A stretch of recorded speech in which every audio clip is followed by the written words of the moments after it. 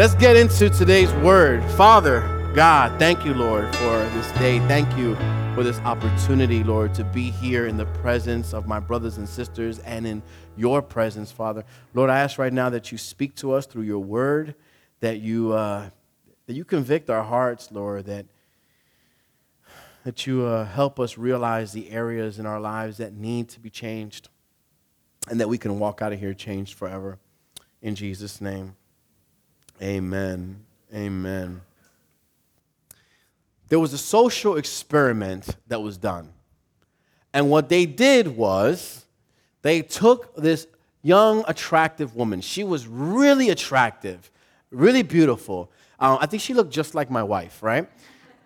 She was really, really attractive and beautiful. And what they did was they sent her into a pharmacy, and they were observing on the treatment that she would receive.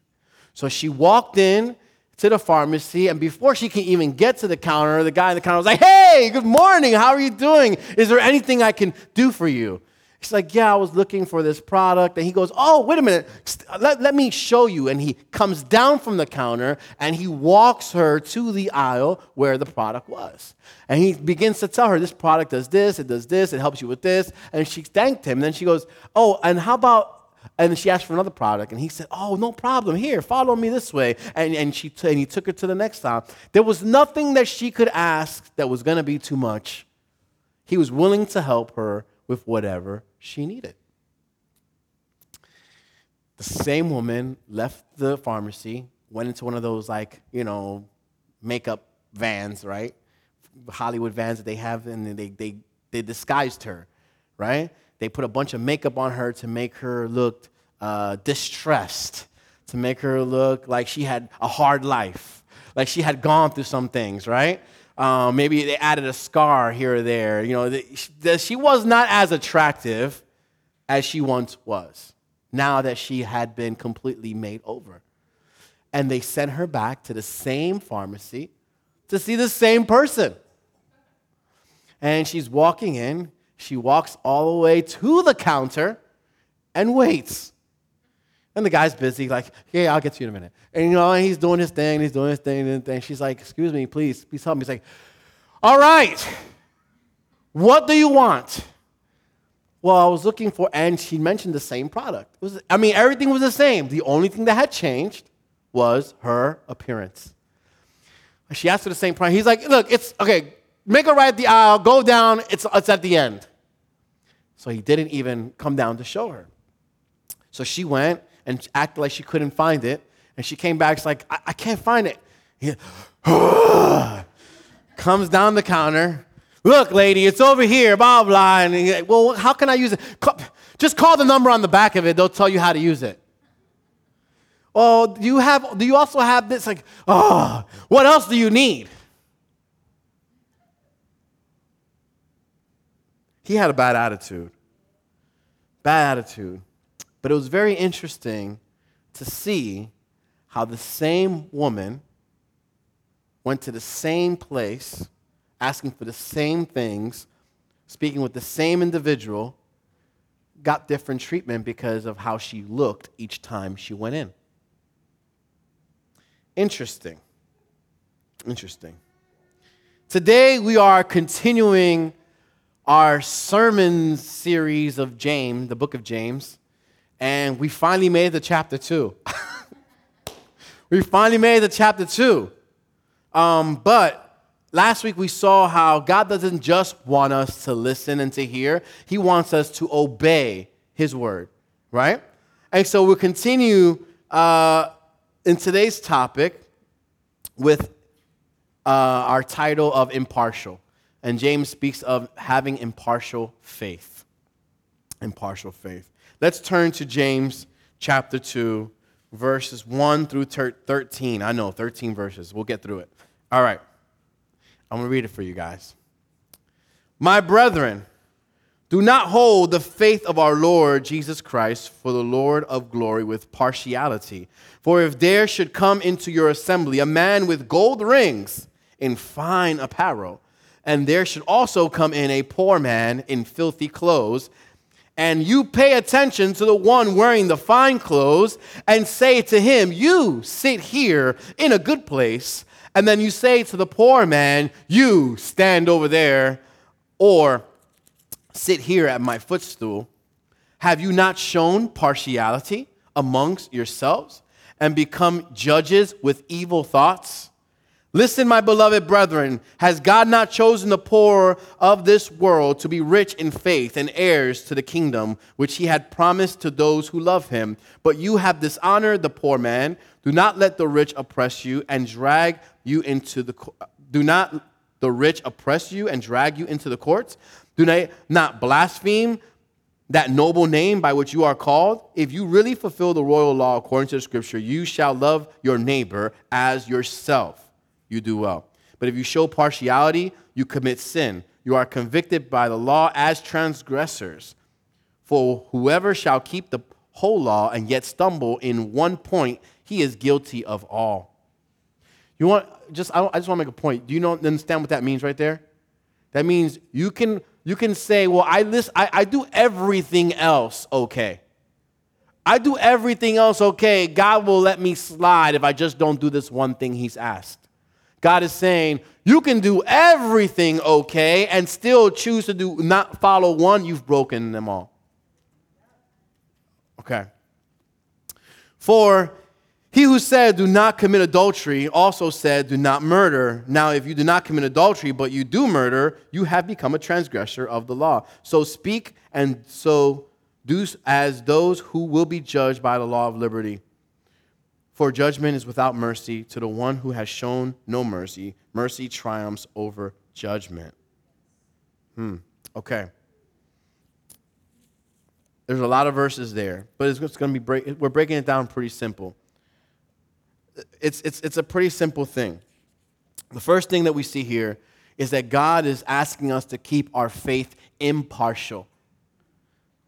We have to have an impartial faith. Okay, what's this impartial stuff mean? All right, well, it's simple. To be impartial means to treat everyone equally. It means to not favor one over another. How can we do that, though? You know Chris is my favorite. So how can we do that? No. Listen, we all have people that we're closer to, okay? And the Bible's not telling us that we can't be close to certain people. It's saying that we cannot show partiality in our faith, in our walk with God. You can't treat someone else who's a brother or sister differently, pretty much anybody, differently just because of certain things. We have to treat everyone the same, is what it's saying. You can still be close to someone, but you would still treat others the same. Don't try and act at this moment. Some of you guys are like, favorites? I don't have no favorites. You don't try to act like you're not guilty of having some favorites. I know like half of you have already told me I'm your favorite. I know. But we all have favorites. We're all guilty of it. We have favorites as we have favorite musicians, we have favorite actors, we have favorite restaurants that we go to. I mean, if you think about it, we need something favorite. Like we need favorites because it separates like the really good from like the not so good. You know, some of us have favorite churches, favorite preachers, worshipers. You know, the internet has given us access to the world. So now you can have a famous preacher that lives in London and watch him every day. You know, and so. Some people, even though parents right now will say no and stick to their story till they get to the grave, I strongly believe that parents have a favorite. I can tell you from here, I have a favorite son and I have a favorite daughter. Okay? Now, if you have more than one son and more than one daughter, I'm sorry for you that your life is just made a little bit more difficult. But I can say I have a favorite son and a favorite daughter. Now, the thing is this.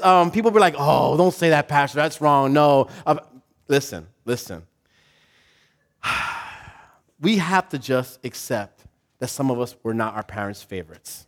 And that's why we feel that way. Some of us be like, that's right, because I was my mom's favorite, I was my dad's favorite, and some of us are like, no, we're the ones that were not the favorites. Okay, so I was not a favorite. You know, my dad's gonna watch this later and get all upset. But I was not a favorite. You know, my youngest sister is my father's favorite. There's no doubt about it. He treats her differently. He loves her differently. He'll get up in the middle of the night. He'll drive across the world. He'll do anything for his baby girl. Carlos knows that. He lives right next door. He'll do anything for his baby girl. My mother's favorite was my sister that passed away a couple years ago. And they just had a bond. You know, my mom, they would talk, and she would always do my mom's hair. And she was sweet. She was just so sweet. And I know that sweetness, you know, my mom just kind of like basked in it. So that left me being the not favorite. And I was the hard worker, and I was the one that got blamed for everything, and I was, anyways. Yeah. My dad would say that, oh, you're my favorite son. All right, I know. Seriously, this morning God is telling us that we can't have partiality in our walk. We can't. You know, as the body of Christ, the church cannot favor some people over others. We must all be treated equally. And his example is clear. I mean, he's got plenty of examples in the Word. We'll turn to Romans chapter 2, verse 11. And it's a simple verse, straight to the point.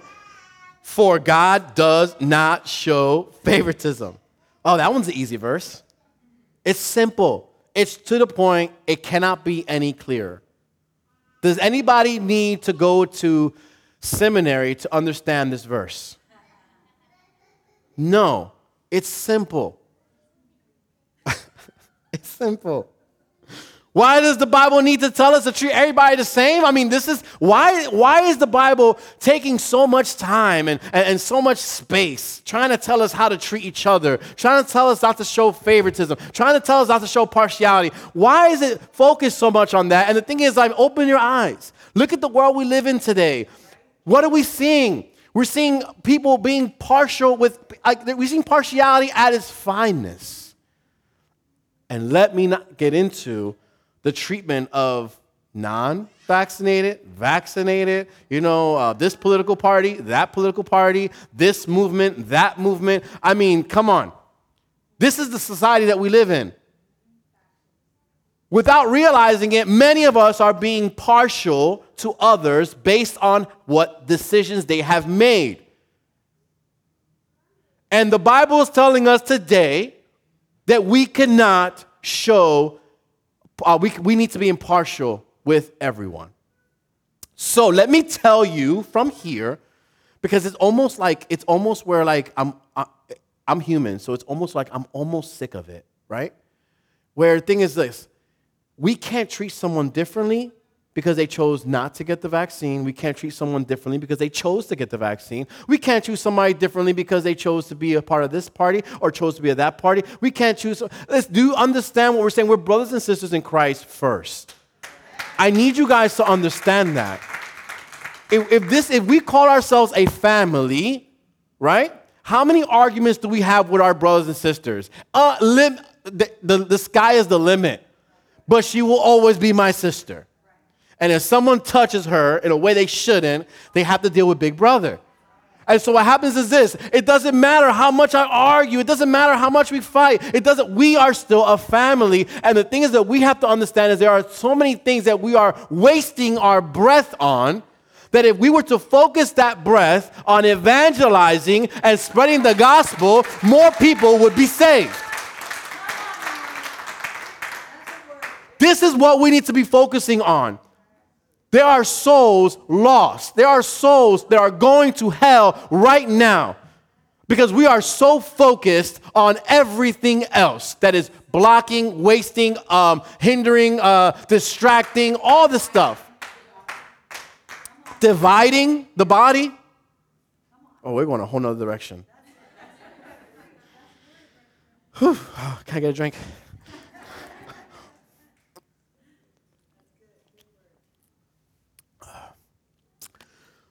We see discrimination throughout our culture, throughout today's culture because of race, different cultures. And even, I say race and culture because even within a race, there's different cultures. You got Latinos, you got Dominicans and Puerto Ricans, and the Dominicans don't like Puerto Ricans, the Puerto Ricans don't like Dominicans. I'm stuck, I'm both, right? You got the white-skinned Puerto Ricans, when the black-skinned Puerto Ricans, you got the white-skinned Dominicans and the black, and they don't like each other, and they're all Dominican, but they don't like each other because he's light and he's dark. Yo, we're all messed up.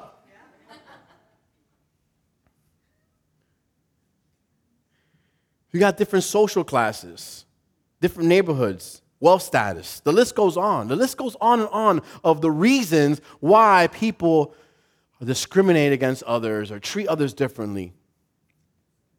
And yes, I will say it, we see this in the church as well.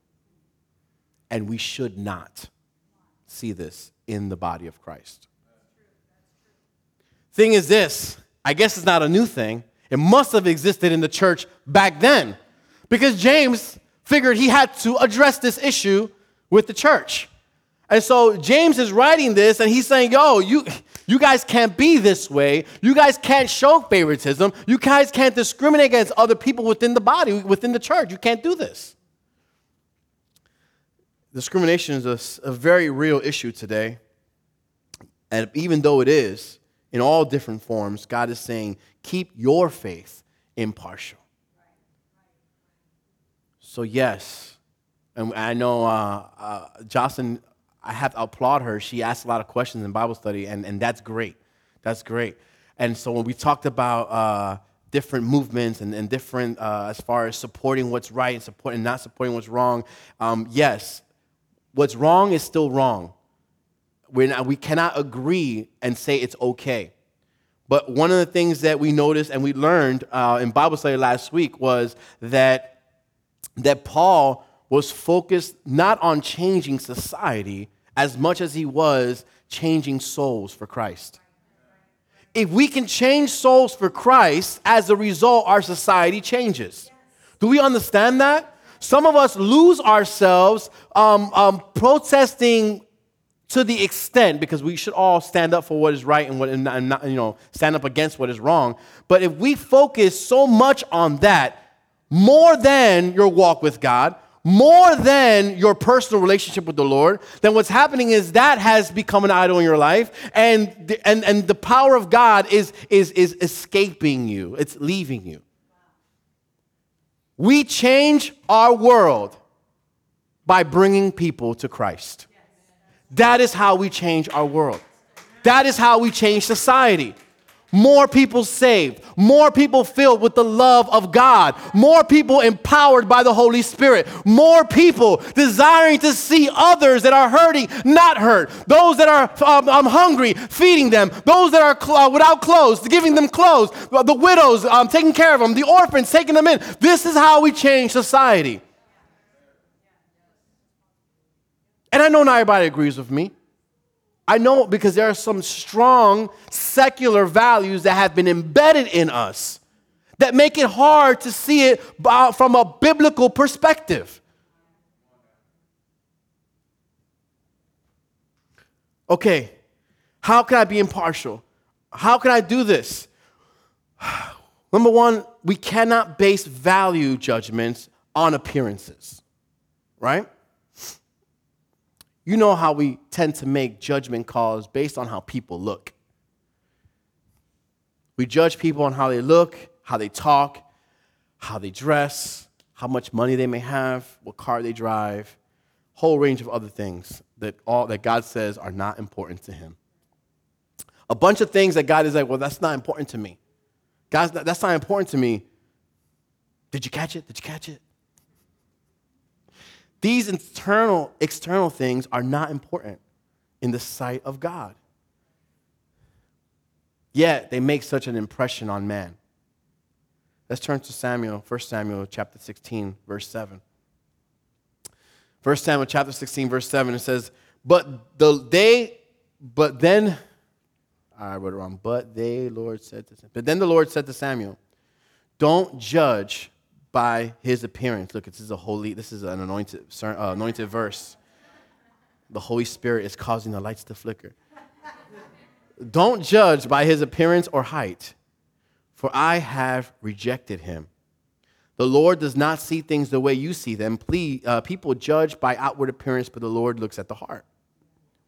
So there was this African man sitting at a table at this big conference dinner. He was sitting next to an Englishman. So an African sitting next to an Englishman at a big conference banquet gala type thing. As the food was served, the Englishman, he leaned over to the African and he said, food, yum, yum, yum, yum, good. African didn't say anything. He kind of shook his head. When the drinks came over, Englishman looked over and he was like, drink, slurp, slurp, slurp, good, eh? Oh, he's Canadian too, I guess. And I'm sorry. And after the meal, the speaker of the night was called to the podium. They said, we're going to have so-and-so come and bring the presentation for the evening. And at that moment, the African gets up. And he walks up to the podium. Apparently, not only was he the speaker of the evening, he had 2 PhDs. He spoke with impeccable Oxford English, which we're told is perfect English, right? And had represented his country for the UN, for the United Nations, for the last 3 years. He gave his speech. He didn't say anything, to the Englishman. About the Englishman when he got up there. He just kind of did his thing and sat back down to his table. And then he leaned over at the Englishman and he says, talk, blah, blah, blah. Good?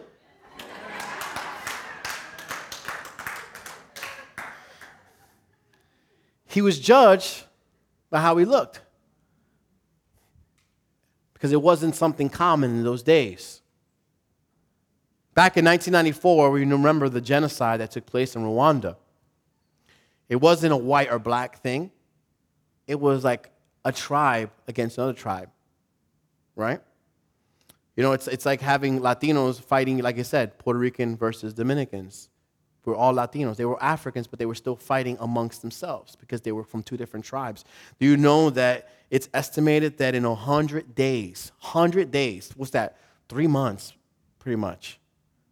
In less than 3 months, over 800,000 Tutsis and Hutus were killed, murdered. 100 days. That's almost 1 million people killed in 100 days. All because they were from different tribes. They were from different tribes. And they had disagreements. Have you ever considered the possibility that you might be prejudiced against a particular group of people? Things, places. Maybe it's their race. Maybe you're prejudiced against those that have education or lack education. Maybe it's the way they talk. Maybe it's the way they dress. Unfortunately, the sad thing is that it is not hard to discriminate. Do you hear what I said? Unfortunately, it is not hard to discriminate. It's not hard to show partiality or to be prejudiced against things.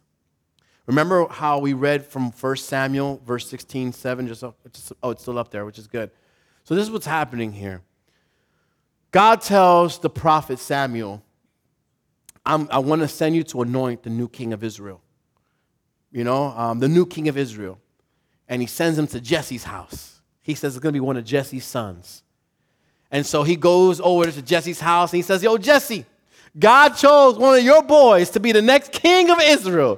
Can you imagine Jesse's face? Oh, snap. Thank you, Jesus. Thank you, God. So he says, let me see your boys. Jesse, automatically, it's got to be this guy. Come here, my strapping, big, strong son. And he shows him the first son, big, handsome, strong, impressive. And that's when Samuel was like, this has got to be the next king of Israel.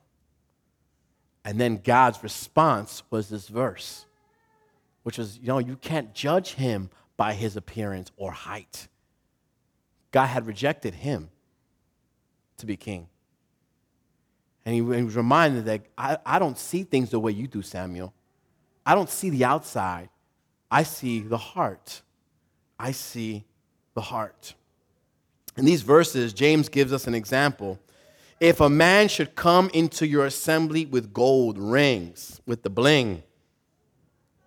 Now, I don't know, why did they have to say gold ring? There was a custom back then that the wealthy would put up to 6 rings on one finger, right?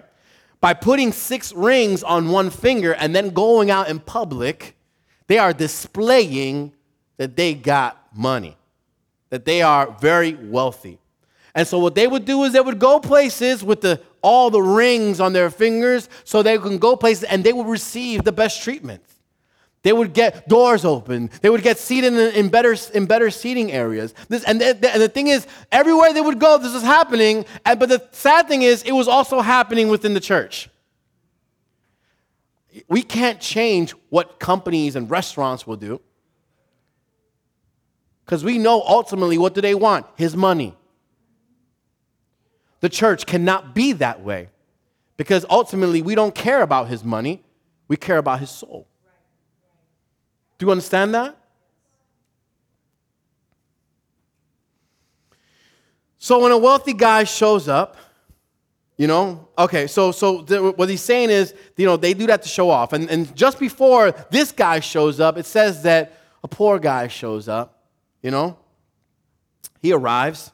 He's dirty. He smells. He's dressed in rags. He sits down and people just stare. They stare. The stare, like,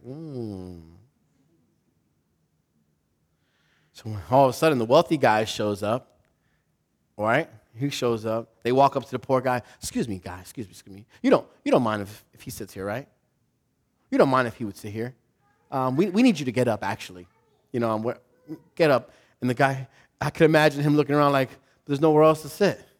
You could sit on the floor over here. You can sit on the floor, stand in the back. Right?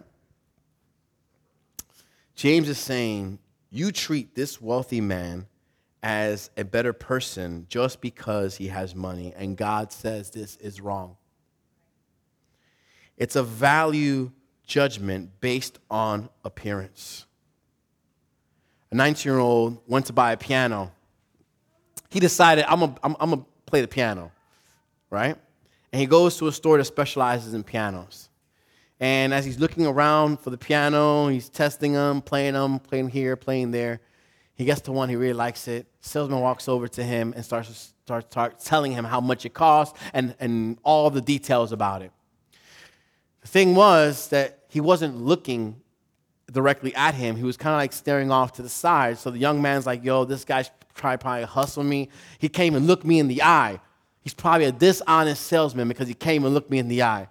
But you know what? I really like this piano, and let's just hope that he doesn't con me or something. So he ends up buying it. Several times, some time later, his friend comes to visit and says, yo, this piano is nice. Where'd you get it? Oh, I got it at that piano store up the street, blah, blah, blah. He's like, oh, the one with the guy with the bad vision? And he's like, what? The one that the guy has an eye problem, like he can't look straight. And he's like, what do you mean? He's like, yeah, he's got a thing that his eyes won't let him see directly. He's got they call it direct blindness or something, where you gotta kind of look over to the side to then see, right? At that moment, the kid realized that he had made a horrible judgment against the individual. He had judged him and said that he was a con, that he was someone that was trying to get over on him, that he was someone that was trying to take advantage of him, and all along, it was someone that really just had an eye problem. How quickly are we to judge people based on the way they present themselves, the way they look? God says, don't base judgments on appearances. How can we keep our faith impartial? Making sure that church is a class-free zone. Church is a class-free zone. So what does that mean? Let us be reminded that there's no place for partiality in the church. We know this. We're saying this, right? We're not supposed to have different classes, meaning social classes, meaning, groups and some being better than others, When we accept people, we accept them unconditionally. Like, that's what we're supposed to accept people as the church, as the body of Christ. Romans 5:7 says, therefore, receive one another just as Christ also received us to the glory of God. Listen to me. Think back. Some of us were an ugly mess. Some of us were an ugly mess. We came to the Lord, and He took us in. Some of us were addicts. We came to the Lord. He took us in. Some of us were liars. We were thieves. We were cons. We were insensitive. We took advantage of people. We came to Christ, and He took us in. He took us in our mess. He took us in not looking at all the junk that surrounded our lives. He took us in. He received us. And the Bible says, therefore, receive one another just as Christ also received us. That's why sometimes we see some people that are so embracing, that have gone through so much, because God embraced them. And they just can't believe it. And they are so anxious to be like, yo, hey, come on. And they're so embracive. They're so welcoming. They're so loving because God loved them. And they couldn't believe it. And they can't believe it. And all they do is like, oh, my God. He forgave me. He loved me. He received me. And now they just like want to do it with everybody. Like, oh, I love everybody. And they're so passionate. So let's let those people continue being passionate. Because God did something miraculous in their lives. And they're excited. Fellowship with other Christians can never be based on the color of skin, the size of bank account. Listen, you guys, I think it's time. I was talking to Dennis the other day, and I was like, I'm the worst when it comes to casting vision. I'm telling the world this. Casting vision, meaning letting you see in advance, like speaking in ways that you can kind of see it, like, wow, I see where God is taking us, right? I have to work on that because sometimes I feel it, but I just don't know how to explain it to you, right? But one thing that you guys do know about me is that I was just mentioning it to Minerva a second ago, is that I truly desire our church to be fully multicultural, different races, all ethnic backgrounds. Because you know what? When we get to heaven, it's not going to be a black section, a white section, and a Latino section. We're worshiping together.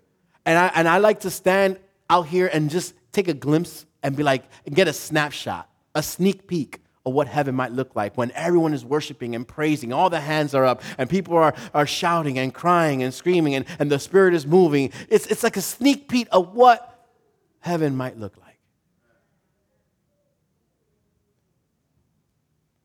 We can't discriminate. Can you imagine if I stand up here one day and says, all right, we're going to have a Bible study for those that make $80,000 or more a year. This Bible study is for you. For those that make less than this Bible study is for you. For those that, for all our Puerto Ricans, you guys go to that Bible study. Dominicans are not invited there. Dominicans, you have to go to this one over here. You guys will be sitting there and be like, what is going on here? Would that sit well in your spirit? Yet, sometimes we're guilty of doing that in our hearts. But it sounds really bad when I say it from the mic.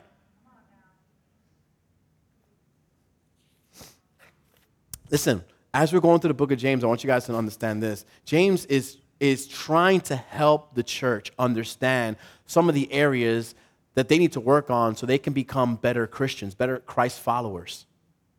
And so as every Sunday, we're getting to hear the word of God and we're becoming better followers of Christ if we apply this to our lives.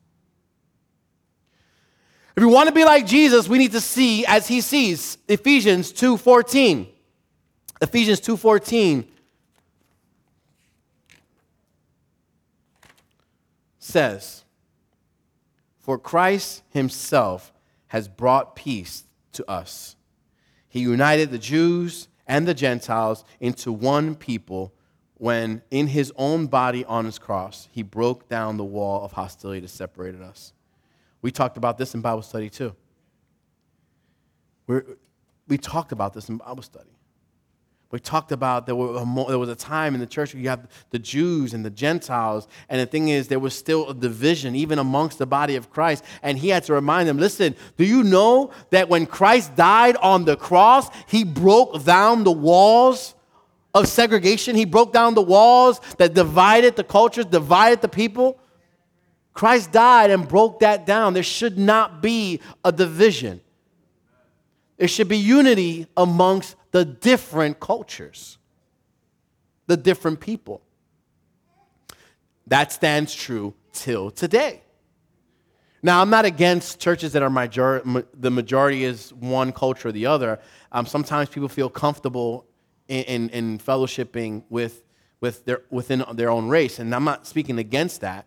I'm just saying that the vision that I have and that I feel God has put in my heart since the beginning of being called to the ministry is that he's going to bring together a group of different cultures, different races, different ethnic backgrounds, and he's going to move powerfully in it.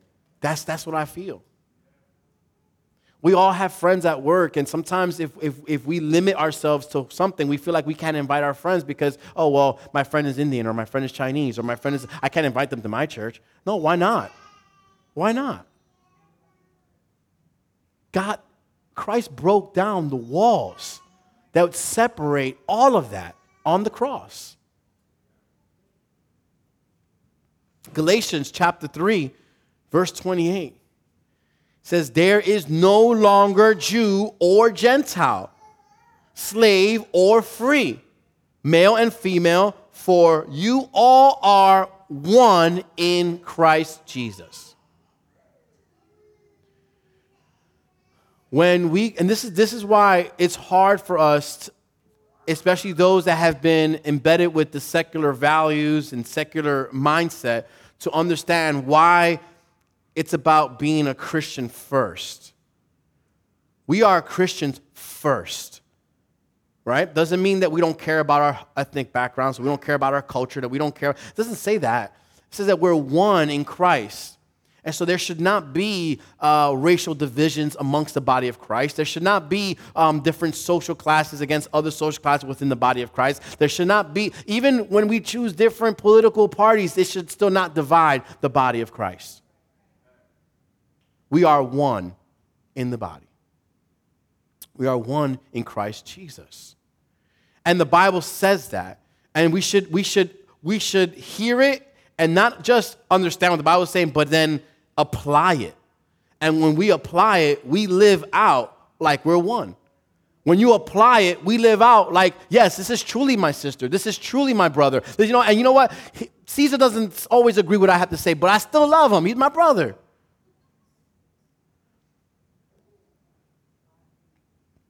We are one in the body. I know even my wife was like, you keep talking about revival. They're going to get sick of hearing about that because it's not about just saying it. We need to start living and we start acting it. We can say it all we want. Remember, we can say it all we want. But until we start making those steps forward, this and that. But guess what? She's right. I could say it all day long here. But if you're not willing to take those steps of faith in your walk, if you're not willing to be united as one, because revival comes in unity. Yes, it starts at home. But if we want to see revival here in the church, we have to be united. The barriers that the world wants to continue to build I kind of touched on this a second ago. Man, we can make a list of all the barriers that society is putting today. Today. Again, you got the shot, stand over here. You don't got the shot, stand over there. Oh, you believe this? Stand over there. Oh, you don't believe that? Stand over there. It's already, the world is trying to put up these walls, these barriers. But we have to be reminded that Christ broke down those barriers. He broke them down. And we're not supposed, and listen, this has nothing to do with, but I mentioned it. I mentioned the shot here, I mentioned the shot there, mentioned what's happening with the world and the decisions, stuff like that. We can't allow ourselves to be full of fear. Fear will overwhelm you, and it will make you, it will make you like, it will paralyze you. And what fear loves to do is take away your faith in Christ. Because if you know you serve a powerful and awesome God, then there's nothing to fear. And even if the world blows up tomorrow, I rejoice because tomorrow I will be in the presence of the Lord. Now, because the world could disintegrate at any moment, we still have an opportunity now to evangelize and to reach the lost for Christ. So our energy and our focus should be in that, reaching the lost for Christ. I'm not scared about tomorrow. I'm looking forward to tomorrow, because tomorrow is another day closer.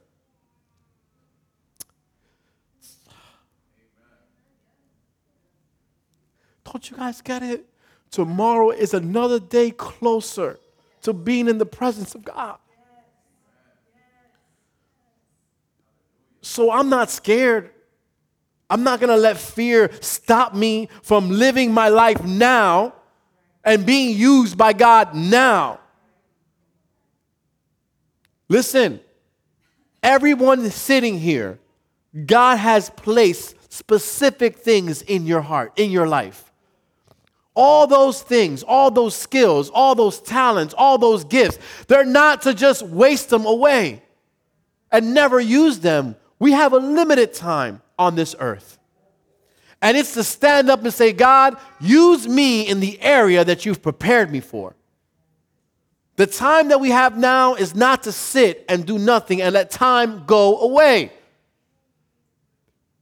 Stand up and say, I may not know the answers. I may not even know what God may want me to do. I don't know what God is telling, but I know that I'm good at this because He made me this way. How can I use this for the kingdom? How can I serve? How can I expand? How can I reach others that are lost with the gospel? What do I have to do? There should be a sense of urgency in each and every one of us, because tomorrow is not guaranteed. And an urgency not to scare people, but an urgency to say, we got to tell you the truth, because time is short.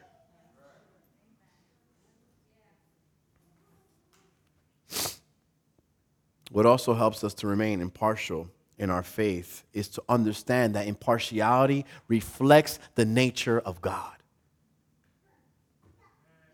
It reflects His very nature.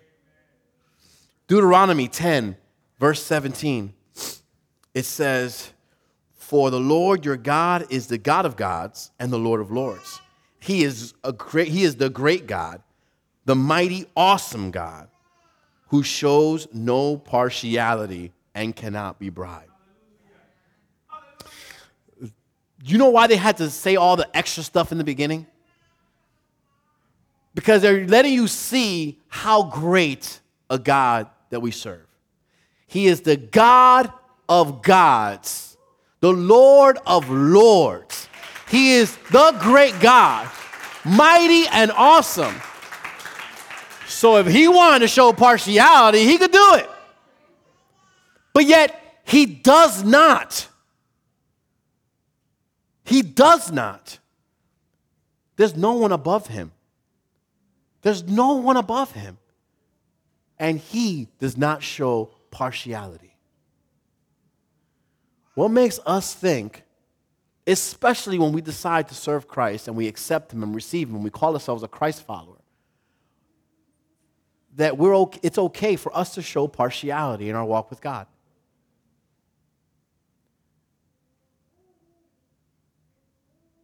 God shows no partiality. It goes against his nature. He is totally impartial in every way. Leviticus 19:15 says this. It says, do not twist justice in legal matters by favoring the poor or being partial to the rich and powerful. Always judge people fairly. Okay, so he's saying two things here. Like I said, God is impartial in every way, right? And so he's saying two things. One, he's saying, don't give special treatment to the rich and to the powerful. I mean, we know that. It's obvious. But he also says in the same verse, he's like, well, just because they may be poor, we can't be lenient on them. We can't be lenient on them. One of the things that he says is we can't overlook just because they're disadvantaged in certain. We can't overlook and allow our judgment to be swayed. What's right is right, and what's wrong is wrong. God has compassion for the poor, yes, but he doesn't give anyone a free pass when it comes to issues of righteousness. We have to understand that.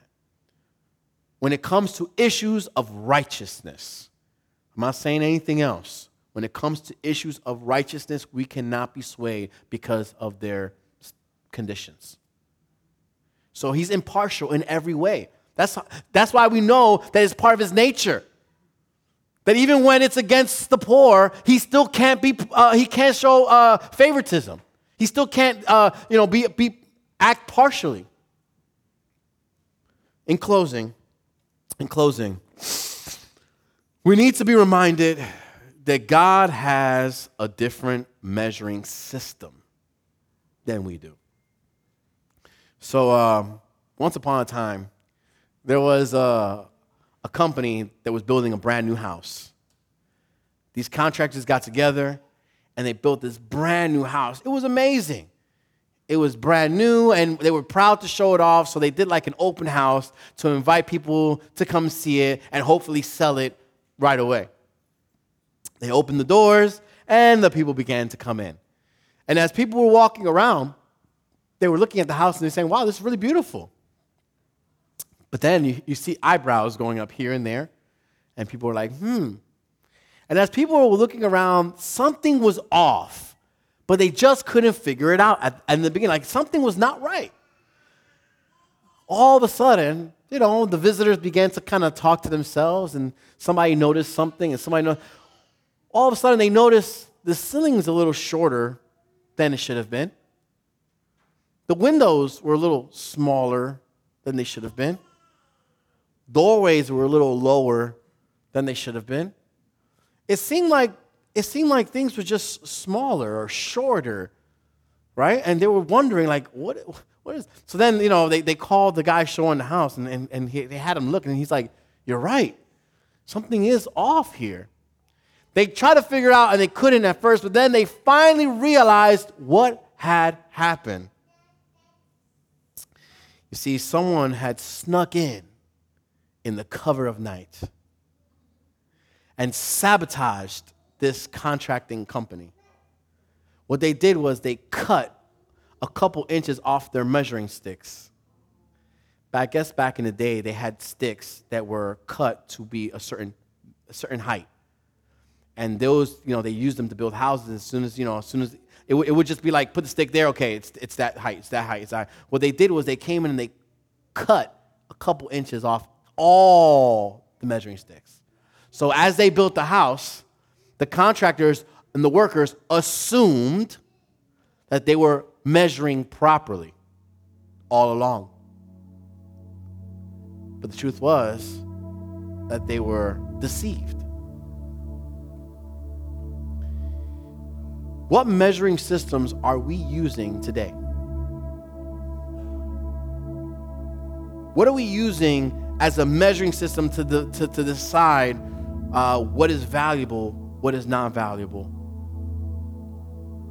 who is worthy, who is not worthy, who we should speak to, who we should not speak to, who we should love, who we should not love. What measuring system are you using to determine that? Are we using the right one? Or are we just assuming that the one that we're using is correct? We have to remind him that the current God's measuring system is clearly very different than the world's. Isaiah 55, verse 8. It says, "For my thoughts are not your thoughts, nor your ways my ways, says the Lord." Can you guys stand with me this morning? It's obvious that the Word of God, it's obvious, according to the Word of God, that God doesn't think the same way we do. James in verse 5 that we just read, it says, "Listen, my beloved brethren, has God not chosen the poor of this world to be rich in faith and heirs to the kingdom which he promised to those who love them?" Rich in faith. The poor, rich in faith. Let me tell you something. If you haven't had a chance to go on a missions trip, then we're going to eventually, hopefully, once some of the restrictions kind of die out, we want to get back involved in going on missions trips.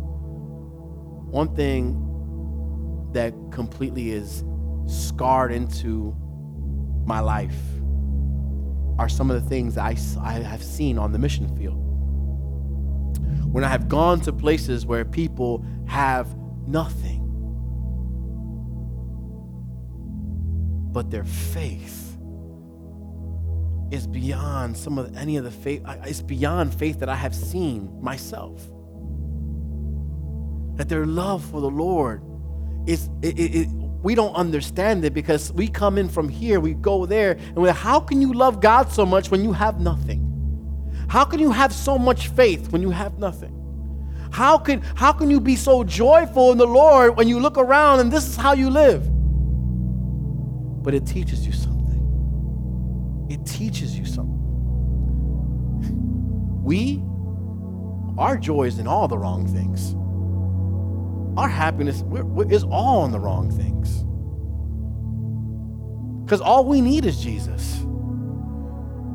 We say it, but let someone start taking things away from you, right? They know all they need is Jesus, because they really have no choice in some places. And some of them are way happier than I can say I've ever been. Their determination. You know how we struggle with parking here? I remember going up a mountain. Did I tell you all this story? I was on the back of a pickup truck with 15 other people on the same pickup truck. And we were driving up, and the pickup truck was barely making it all the way up, right? And as we're circling the mountainside, almost at the foot, when we're getting there was a woman carrying a baby, carrying a bag, and with two other little children walking, and she's trying to keep them on the side, away from the cars on the road. And she's walking, and we drive by, and we all wave to her. We say, hey, she waves and she smiles. We get to the top of the mountain, and we do like a outreach throughout the midday, and we give them food, and then we invite them to an evening service. And so the service, it was about 5:30, and we're opening the doors of the church to get ready for the service. And guess who comes walking in through those doors? That woman spent the day walking up that mountain because she wanted to be in that service that evening. She was not going to miss an opportunity to hear from God, to be in the presence of the Lord. It was already hard enough for one person to walk up that mountain. but she carried a baby. And then she had to herd the 2 toddlers all the way up, and they walked it. Her determination brought shame to me in my comfortable life. How many times have I chosen not to do something because it was going to be too much work? Oh, it's too much to get up to go to church today. Oh, it's too much to go and get together with this person today. Oh, it's too much. It's too much. And we push it aside because, it's not really important. I mean, we're not getting paid to come. We're not, there's nothing that we're going to materialistically take home with us. And so it's so easy to say, But we see this woman who's like, I want to be in the presence of God. And her faith and her love and her desire was not going to take no for an answer. I don't care if it's at the top and I live at the bottom. I'm going to get there today. She walked all day. All day. We made sure we took her back home. Because I was like, we cannot let her walk back. Because y'all know, those that have been in the mountains, in the tropics and things like that, it is pitch black out there. But she was prepared to walk back alone. She was like, she had like a flashlight with some batteries. Oh, I have a flashlight. No.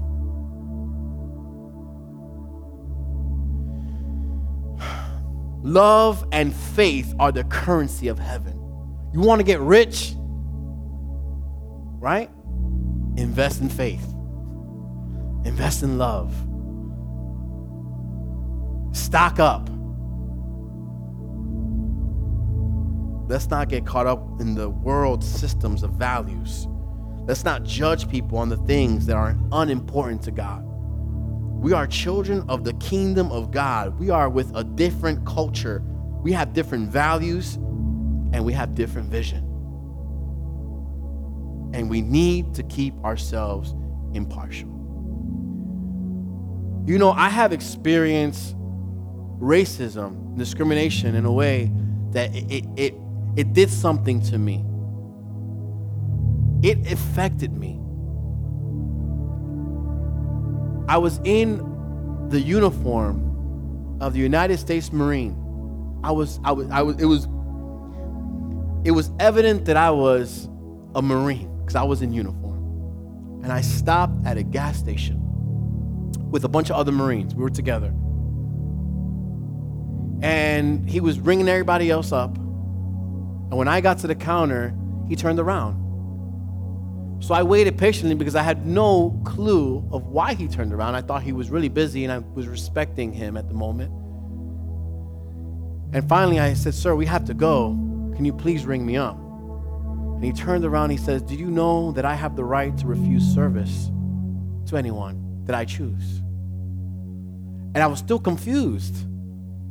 Because, we live up here in the Northeast and we see how people are treated differently here and there, but we never really truly experience racism to this extent in the places that we live here.